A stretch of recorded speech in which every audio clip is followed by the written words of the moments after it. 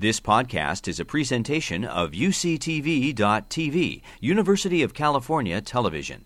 Like what you learn? Help others discover UCTV podcasts by leaving a comment or rating in iTunes. Okay, hi everyone. Allow me to welcome David Mandel once again to the Pollock Theater. As I said at the beginning, David Mandel is executive producer and showrunner of Veep and a great admirer of Billy Wilder, whose film Some Like It Hot we're discussing today.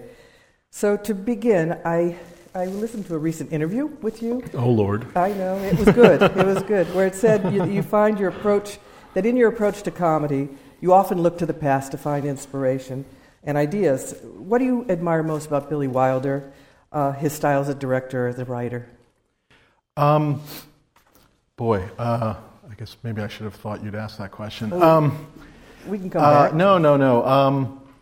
I guess when I look at it, I guess there's such a timeless quality to it that even though, there's a notion, and this is the first time my kids were seeing it. They're 8 and 9 years old, and and I think at least one of them liked it. I think there's a notion that when you watch, quote unquote, an old movie, that it's going to seem old, it's going to seem dated. And, obviously some of that is fixed because he was sort of making this movie in, I guess, the 60s, but was making this movie about 1929. So already you're sort of mixing up time. But there is a timelessness to it in that you could sort of say, perhaps in a different version, this is something that could have been made very recently, and yet a lot of the jokes play and are sort of, as I said, timeless. And I think that's something that really sort of speaks to me. So what's your favorite scene and why?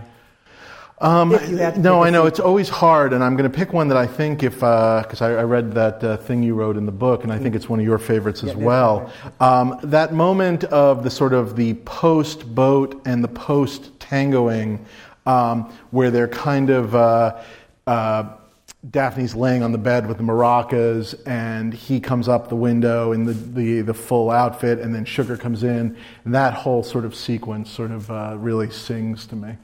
Yeah, no, the pacing of it is so great. And the swish pan between the two couples. The swish pans are incredible. It's actually something we stole. I don't know if anybody ever saw. We did a sort of after Curb sort of ended the last time, but before it's restarted now, we did a little movie on HBO with Larry David called Clear History. And I don't know if anybody saw it, but in it, there's sort of a section where basically we sort of stole the swish pan from Some Like It Hot, so that you have Larry who is talking to his friends about how this woman has fallen clearly in love with him. It's the wife of his arch enemy. And basically you're sort of swish panning between him going, I think she's in love with me, I can marry her, and then I can steal all their money, with her husband incredibly in love, and deeply in love, and him telling her he's dying of cancer, and we sort of are finding out, A, that she loves him, and B, what a good guy he is. And we sort of stole the swish pan for that,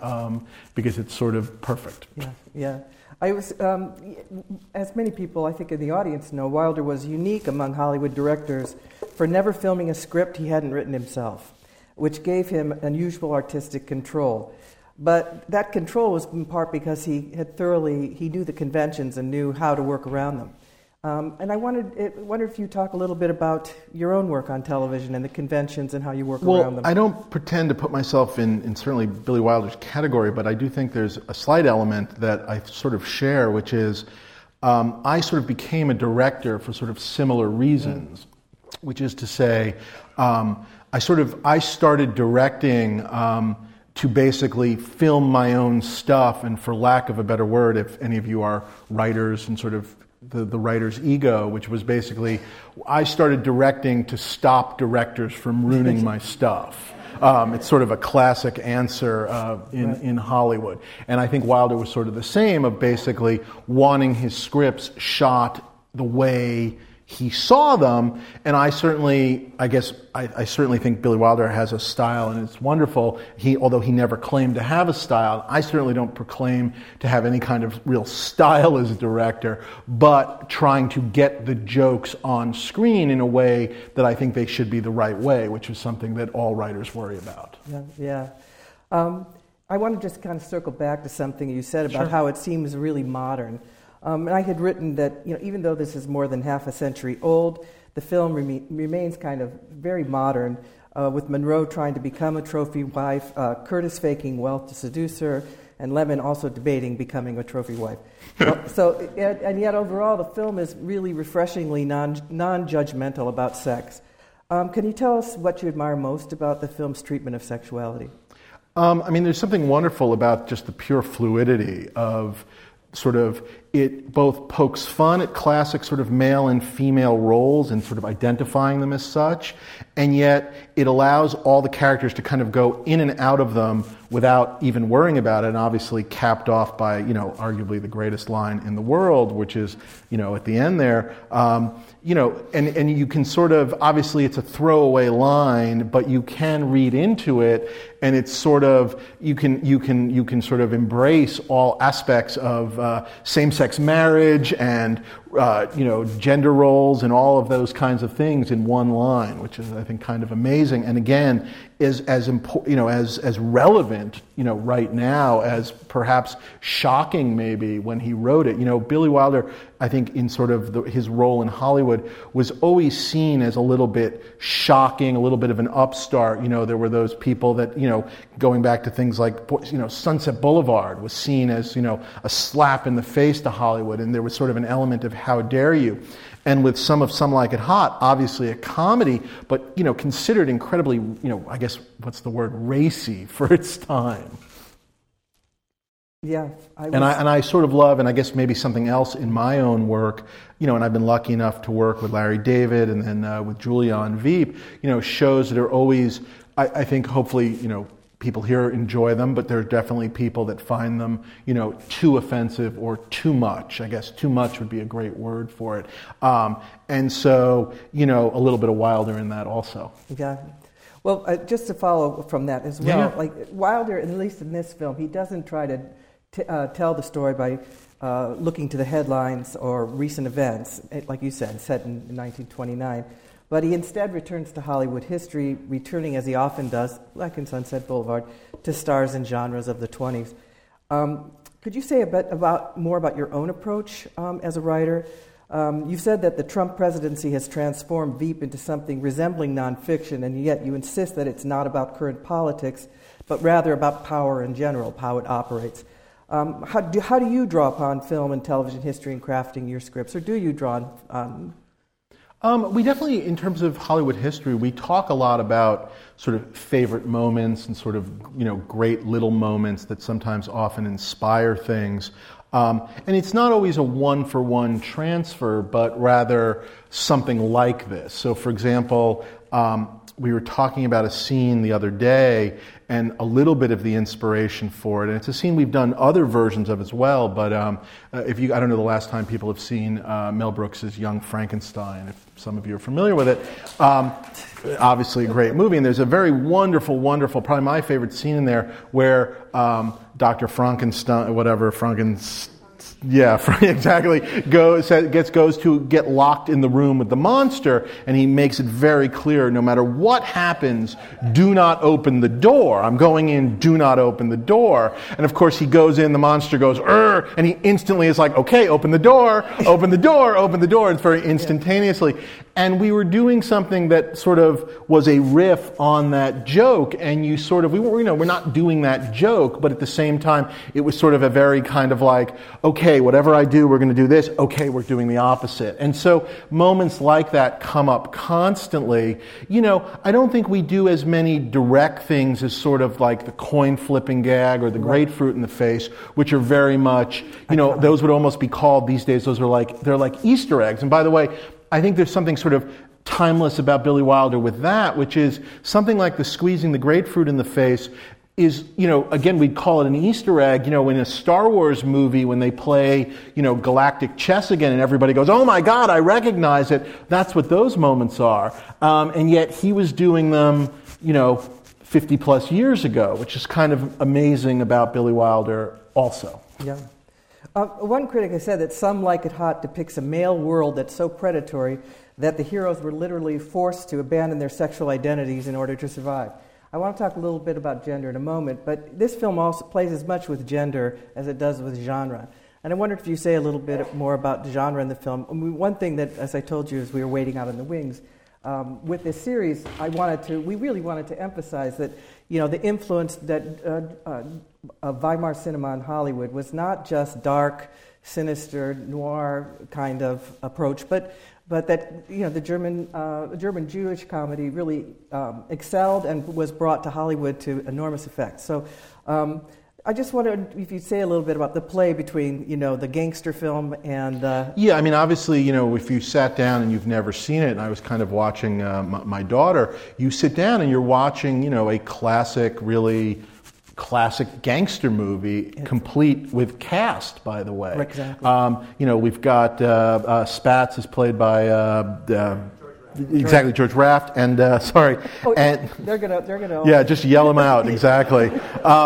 And then obviously those the salutes to the classic gangster movies in there, but you are watching a classic Hollywood gangster movie that's as gangstery sort of as anything, although obviously undercut as we start to get going with mozzarella and whatever. But the setup, if you will, of sort of running bootleg liquor through a mortuary, we could pull that out of any kind of classic sort of black and white gangster movie. Obviously, Wilder himself is sort of undercutting it a little bit as we get going, but you're really rolling into it and really you're not sure at first, which is sort of a wonderful thing. And he has the discipline, by the way, to go when the door first opens into the speakeasy and Sweet Georgia Brown is playing. He does not do what so many directors and probably modern movies would do right now, which is lock in and shoot our stars instantly and kind of go, there they are. Think about the discipline to not show you, Tony Curtis and Jack Lemmon for even once that scene goes for quite a little bit. They're there. You can see them if you know you should be looking at them, but they're in very wide shots. We're not doing the classic, here are our stars, which is really a wonderful thing. In terms of, gender, it's something we talk a lot about and we deal with on Veep a lot. We talk a lot about it in the room, in the sense that Selena, in some ways, became both vice president and ultimately president in some ways because she was a woman. She was put on the ticket as a woman, and yet that drives her crazy and really doesn't want to particularly be seen as a woman, except occasionally when it can help her career. But even when it helps her career, it drives her a little crazy. And so obviously, again, a different sort of attack on gender. But, even going back to both in Veep and even going back, dare I say, to Seinfeld days where, again, I was writing for Julia Louis-Dreyfus, but obviously a different character of Elaine, very much so, while, again, occasionally there were female plots about sort of, sex and relationships, very much so, I can tell you in the writer's room, a lot of the best Elaine plots, to some extent,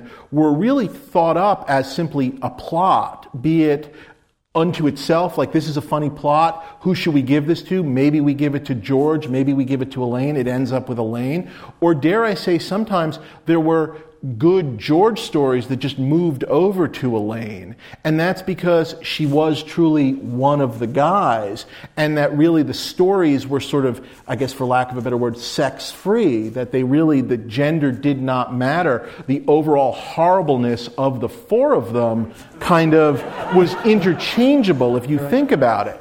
And again, a lot of that's very true for Selena, where these are stories about politics and power where she happens to be a woman, as opposed to stories about her being a woman, if that makes sense. Yes.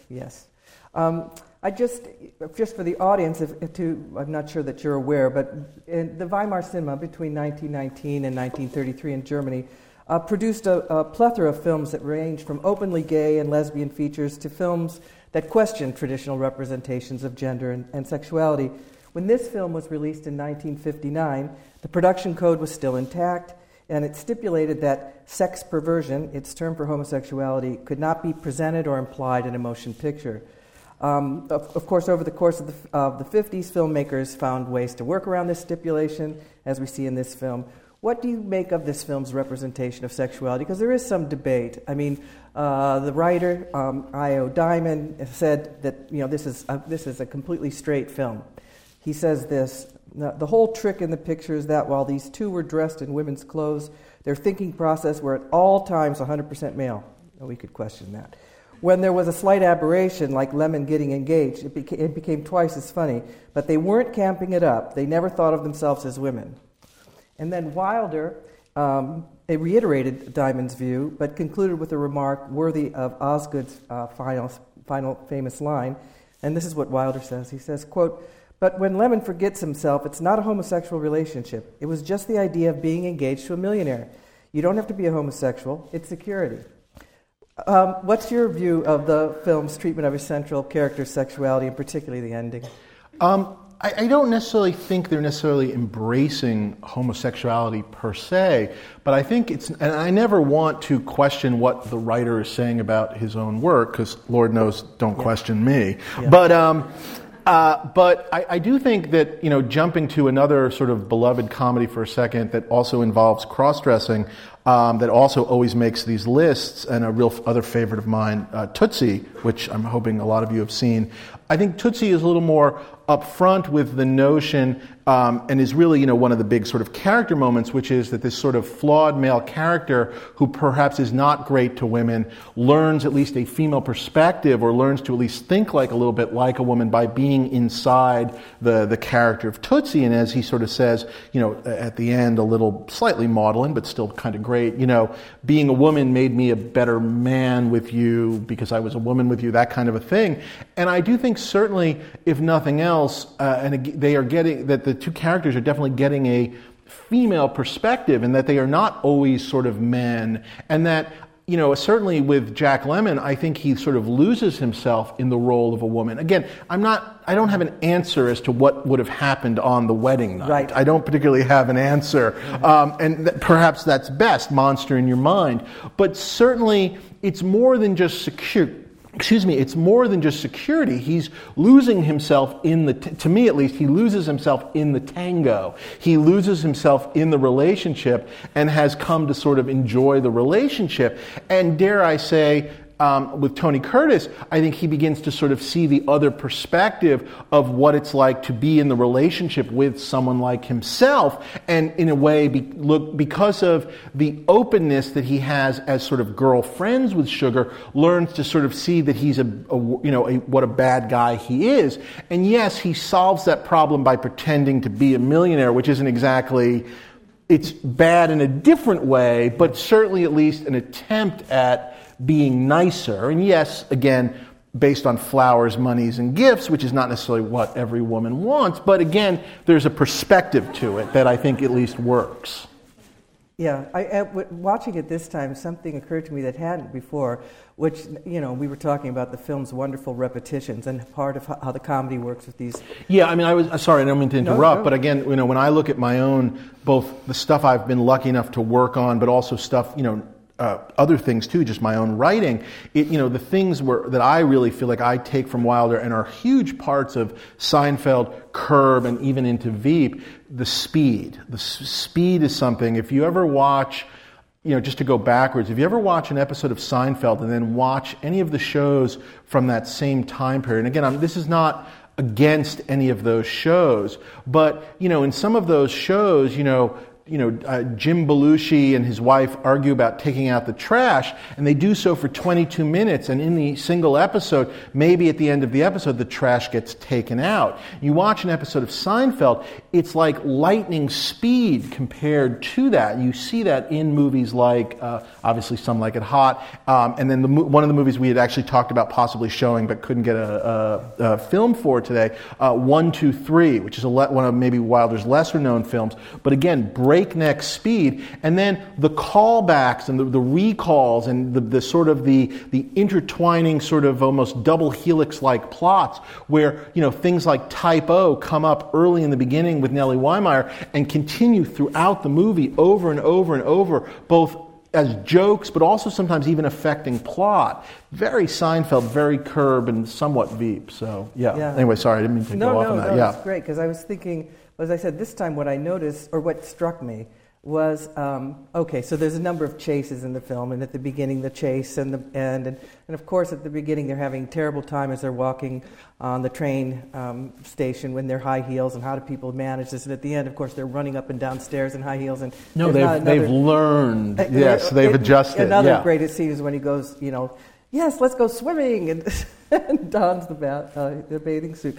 But what struck me was how Osgood, Joey Brown, and the way that his performance and his zowie and his whole, that Jack Lemmon kind of behaves that way in the train. I mean, making even the same kind of gestures or facial expressions, suggesting that, I don't know, that a foreshadowing of their affinity.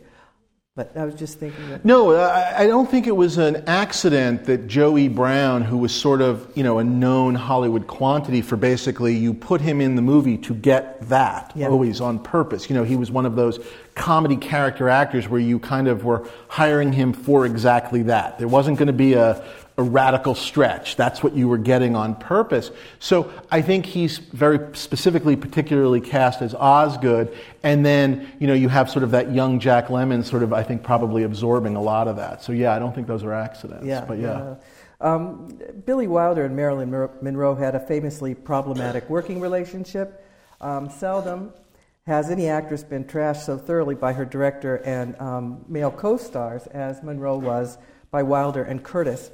In later years, however, both Wilder and Curtis would speak of Monroe with a recognition that no matter how aggravating she could be, she was instrumental in the enduring popularity of one of the true milestones in their career. What do you see as Monroe's greatest contribution to the film? She's sort of, it's like they kind of managed this sort of force of nature that they kind of captured on screen. What can you say? There's just nothing like her. Probably in some ways has never been, even when you think about, modern day, whatever you want to call them, female stars or even modern day quote unquote sex symbols. She's just a force of nature. There's, stories about in the scene where she's wearing, the very almost sheer dress with the spotlight. And, she had put a little bit of weight on, and I know there were issues with pregnancies lost and whatnot, and Arthur Miller, and they were trying to have a baby and whatnot, but they can't get that dress closed. The dress is basically open. You can see it when she turns. The dress is open, and it's pretty sheer to begin with, and she's falling out of it. And they've got that spotlight there, and it's this interesting dance of the spotlight sort of trying to get down, but by the way, her also trying to get up, if you watch the sequence, which is quite amazing. And there's just, the camera, as they say, can't get enough of her. And that's not every performer in the world. And it's just, it's something, insane. And I don't know, I'm not trying to forgive them for their comments, which obviously were hurtful to her and whatnot at the time. I'm not sure they necessarily knew that they would be quoted till the end of time, that, the whole it's kissing Hitler thing. Because Wilder was very clear. Tell them what the kissing Hitler thing was. That was Tony Curtis sort of people would talk to him about, the scenes on the boat with him pretending it's having no effect. And, people would say that, over and over, like, that must have been the most incredible scene you ever done or whatever. And he sort of likened it to kissing Hitler. And needless to say, I don't think that was true. It's just a guess. No, I think that'd be going a little too far. Look, I get you understand sort of like she would be late to set, and that would be frustrating to any producer, director, writer, co-star, any of those things.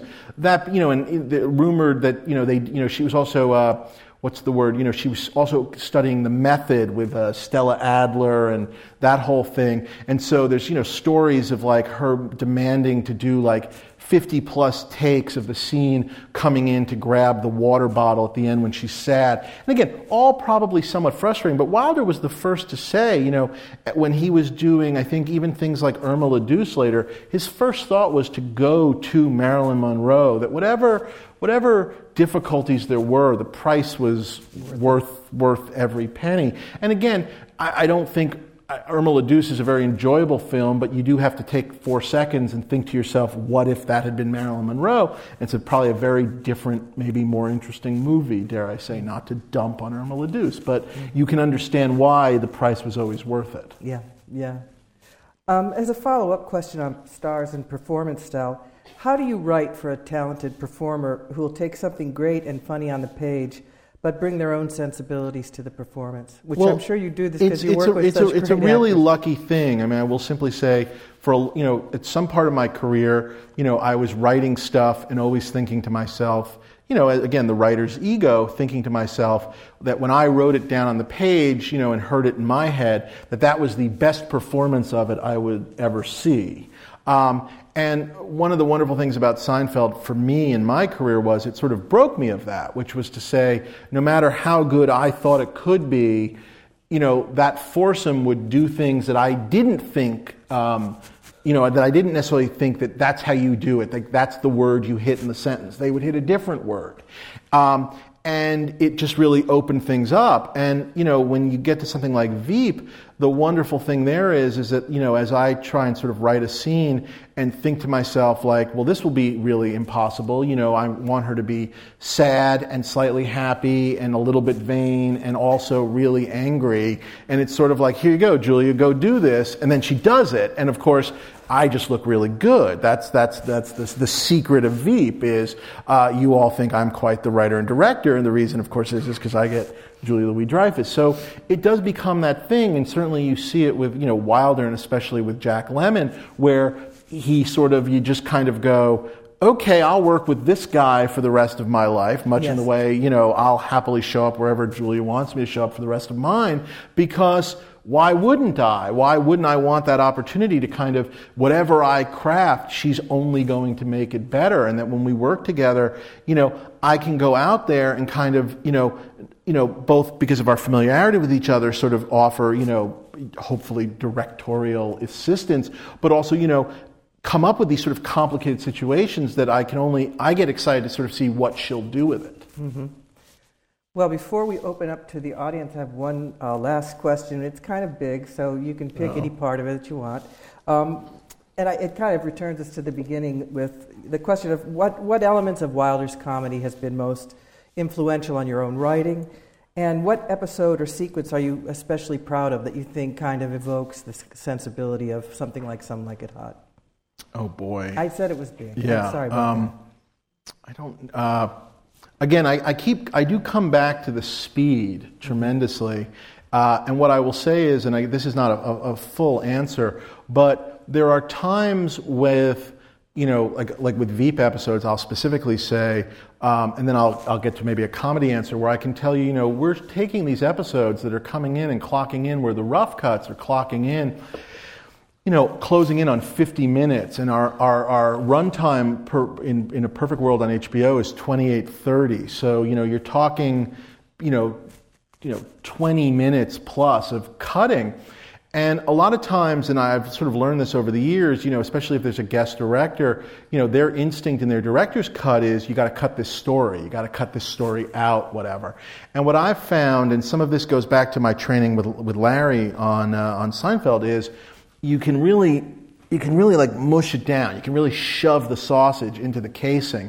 And, my first sort of thing is to go through and really you start cutting the extraneous lines, where if you can get, for lack of a better word, 30 seconds out of every scene, before you know it, those 20 minutes do start to go away, but it's starting to fire like this. And so when I think about that, I think Wilder. I'll go back to a sequence in one of my favorite episodes of Seinfeld that I ever wrote, which was the Bizarro Jerry, and it was sort of based on the concept of Bizarro Superman, who was Superman's opposite.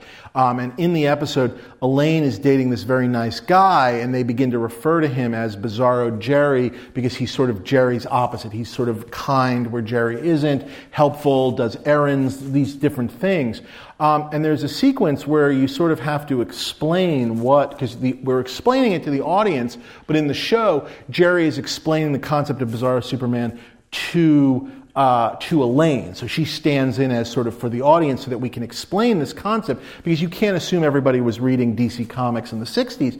And it's basically this very quick run of and they're talking somewhat quickly to begin with, but Jerry sort of is explaining. It's like, he's Bizarro Jerry. Huh? Like Bizarro Superman. Superman's exact opposite from, the backwards universe. And he says, up is down is up. He says hello when he leaves, goodbye when he arrives. And now Elaine starts questioning it. Shouldn't he say bad bye? No. And then she goes, does he live underwater? No. And then she says, is he black? And he says, no. And I guess what I love about that, and I sort of think about Wilder a lot, is there's a lot of speed there, there's a lot of wordplay, because you're already in that bizarro world of hello, goodbye, bad bye is the opposite of goodbye, and then she starts extrapolating, shouldn't he be underwater? Because we're above water, shouldn't he be underwater? And then you sort of get a joke that sort of discusses a little bit of race. That Superman is white, should bizarro Superman be black, should bizarro Jerry, whatever. And so you're sort of dealing with something that obviously people don't necessarily want to laugh at by definition. You know, it's very difficult to get anybody to like sort of smile at a joke that deals with race, because the natural instinct is the how dare you. So to get sort of a laugh out of that is the kind of thing I think Billy Wilder would have appreciated. I'm sure he would. There's a half answer. So the first question, we're going to give it to the Facebook group, and then we open up to the people who actually came. Yeah. So the first comes from Joe from New York, who asks if you could talk about the sort of the timing of like 1, 2, 3.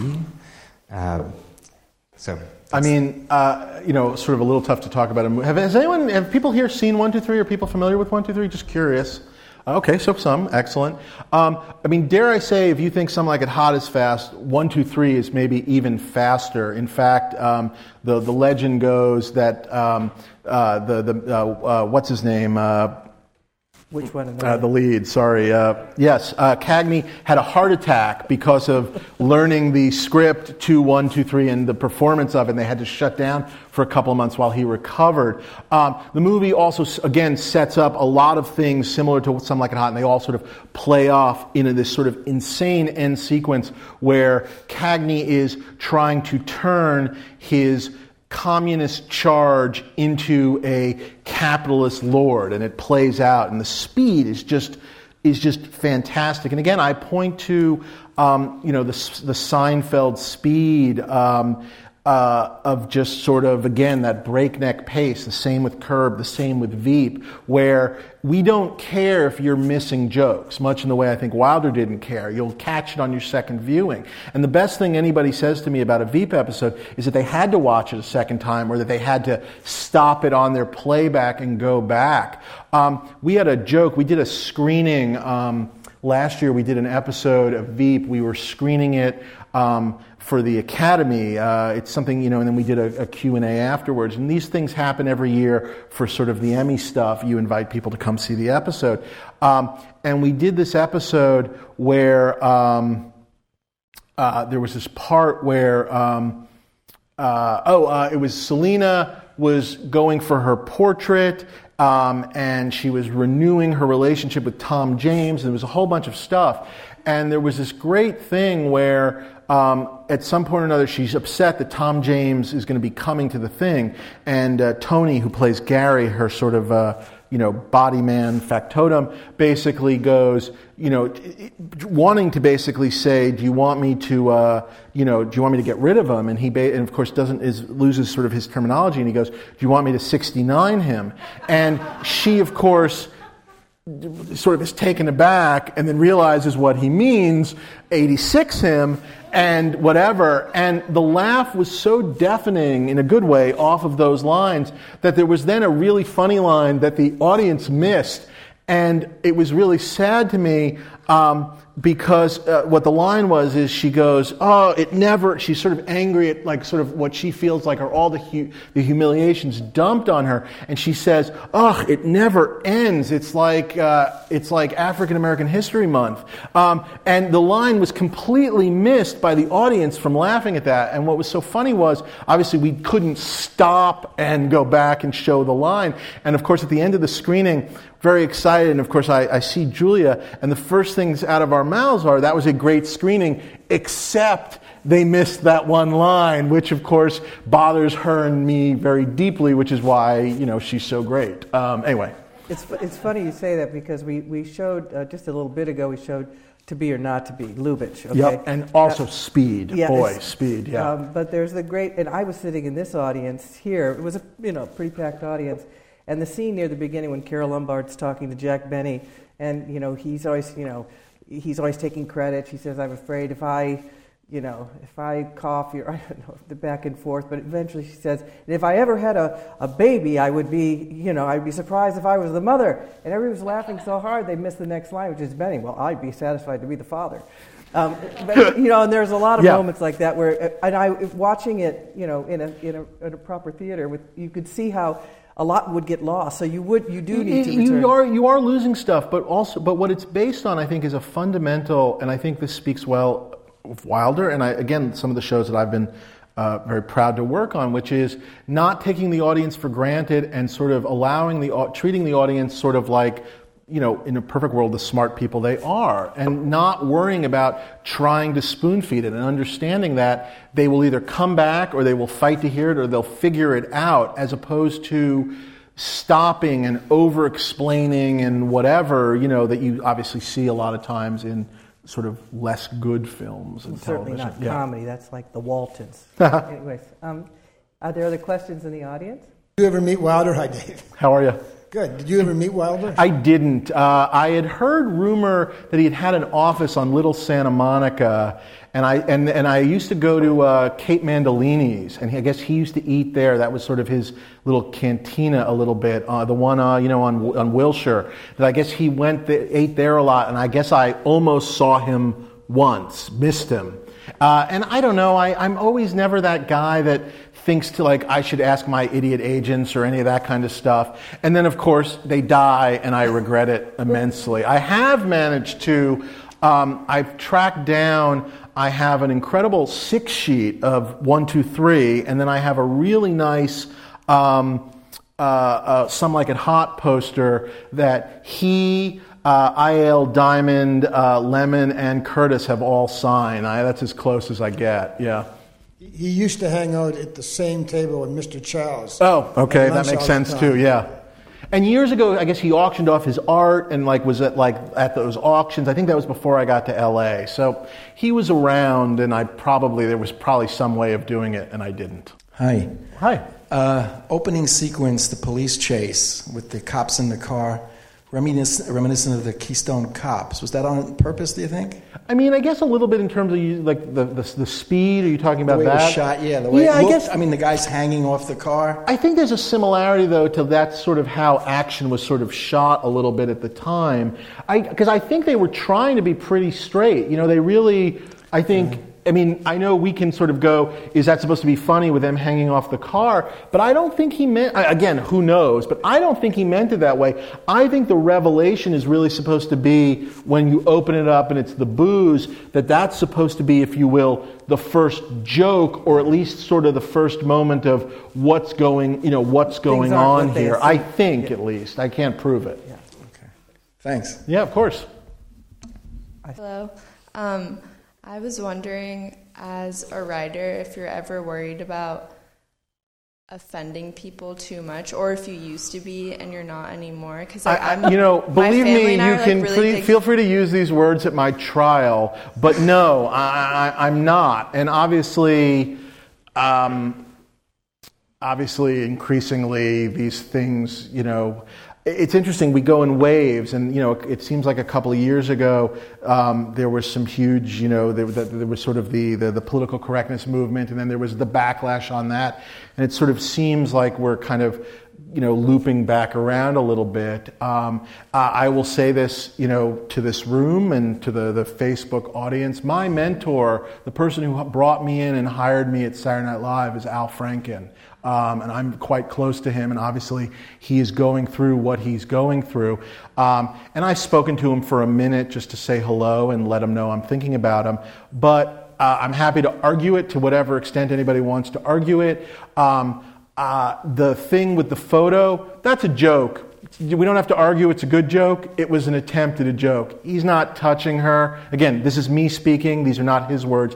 He's not touching her. It's not the best joke in the world, but he was trying something. I'm not going to sit here, but in my mind, everything is fair game. Everything is an attempt at anything. I'm a Jew from New York. I'm a fat Jew from New York, but I'll be the first to make a fat joke, a Holocaust joke, what have you, because I don't, my kids are there. I was about to say effing care, but so effing care. To me, there is nothing that is not permissible. And to me, the ability to laugh at it is how we begin to sort of solve some of these issues. That's my take on it. And I will go to the grave thinking that. I may not work, but I'll go to the grave thinking that. And that, in fact, is the legacy of Lubitsch and Wilder. And I don't believe they quite cared either. Hi. One of the things that I like the best about Billy Wilder's characters is that he likes them all.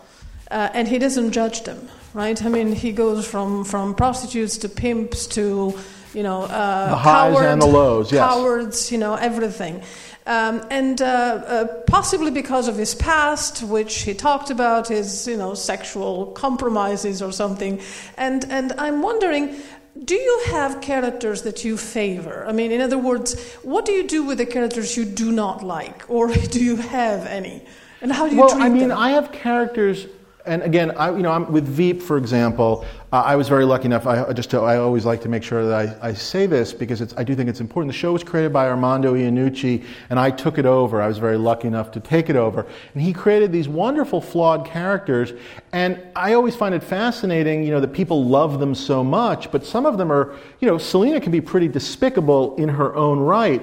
But certainly, for example, the character of Jonah, if you watch Veep, is horrible. I mean, he is awful. He is probably racist, vaguely anti-Semitic, certainly anti-woman, and so he is awful, but I embrace that awfulness to sort of have fun with it, and in some ways, as the most awful character, you often sometimes wait for him to come into the room, or you're that much more excited when he comes into the room to add his awful take to the proceedings, and yet he is the worst character. So I guess I didn't create him, but I love his awfulness, and I certainly don't judge it. I was watching Veep with my husband, and he said something about the Jonah character. Oh, that's the guy who becomes president. Well, I'm not saying it certainly is more likely these days. Is there a story to the Cary Grant impression of that choice of him being the rich man, Curtis doing the Cary Grant thing? I mean, I don't know where it came from. I do think, again, it sort of speaks to, a little bit of that, with Billy Wilder as sort of the outsider who loves American cinema. And so, again, I put it in there with some of the other jokes in there. And again, this sort of brilliant again, you can sort of Easter egg, although it's a full performance, where I think you can laugh at it and enjoy it if you have no idea who Cary Grant is, because there's an element of this sort of funny rich guy voice, and yet obviously if you do, you're enjoying it that much more. And of course you get that extra joke of nobody talks like that, which is obviously the extra joke if you know what it is. Yeah. But if you don't know what it is, it's not bothering you. You're not liking the movie less. And that's a great joke or a great sort of inside reference. And certainly, again, with Veep, we'll often try and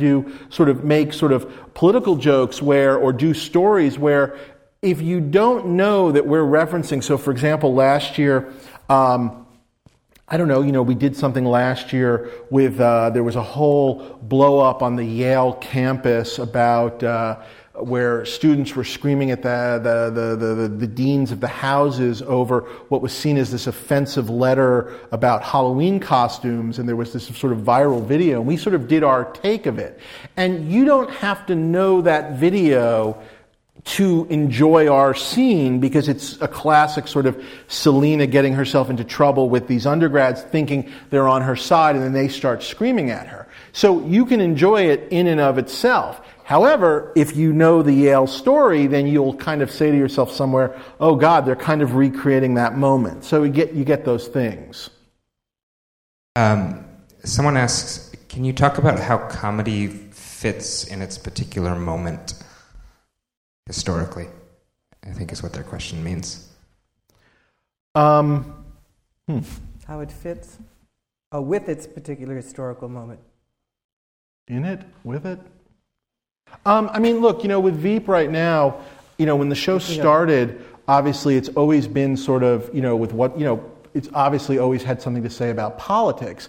Then you have something like Donald Trump winning, and look, it's an interesting sort of balance where I can sit here and tell you that me, David Mandel, I voted and gave money to Hillary Clinton, was disappointed when she lost.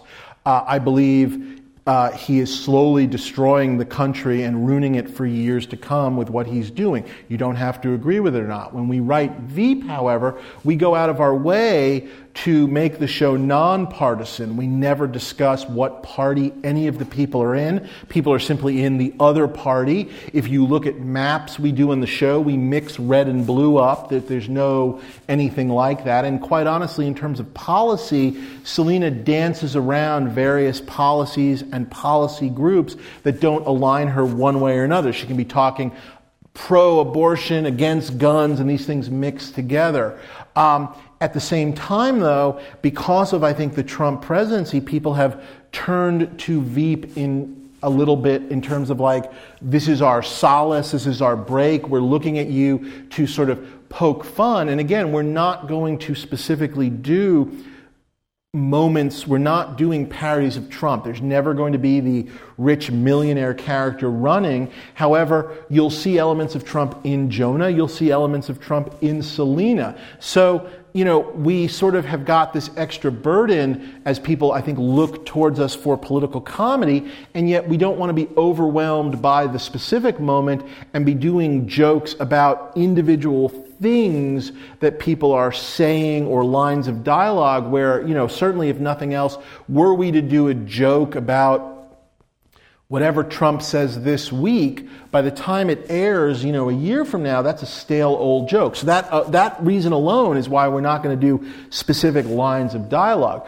but rather try and look at bigger picture things and talk about, maybe why there are these sort of anti-intellectual moments, why people are against science and embracing sort of other things.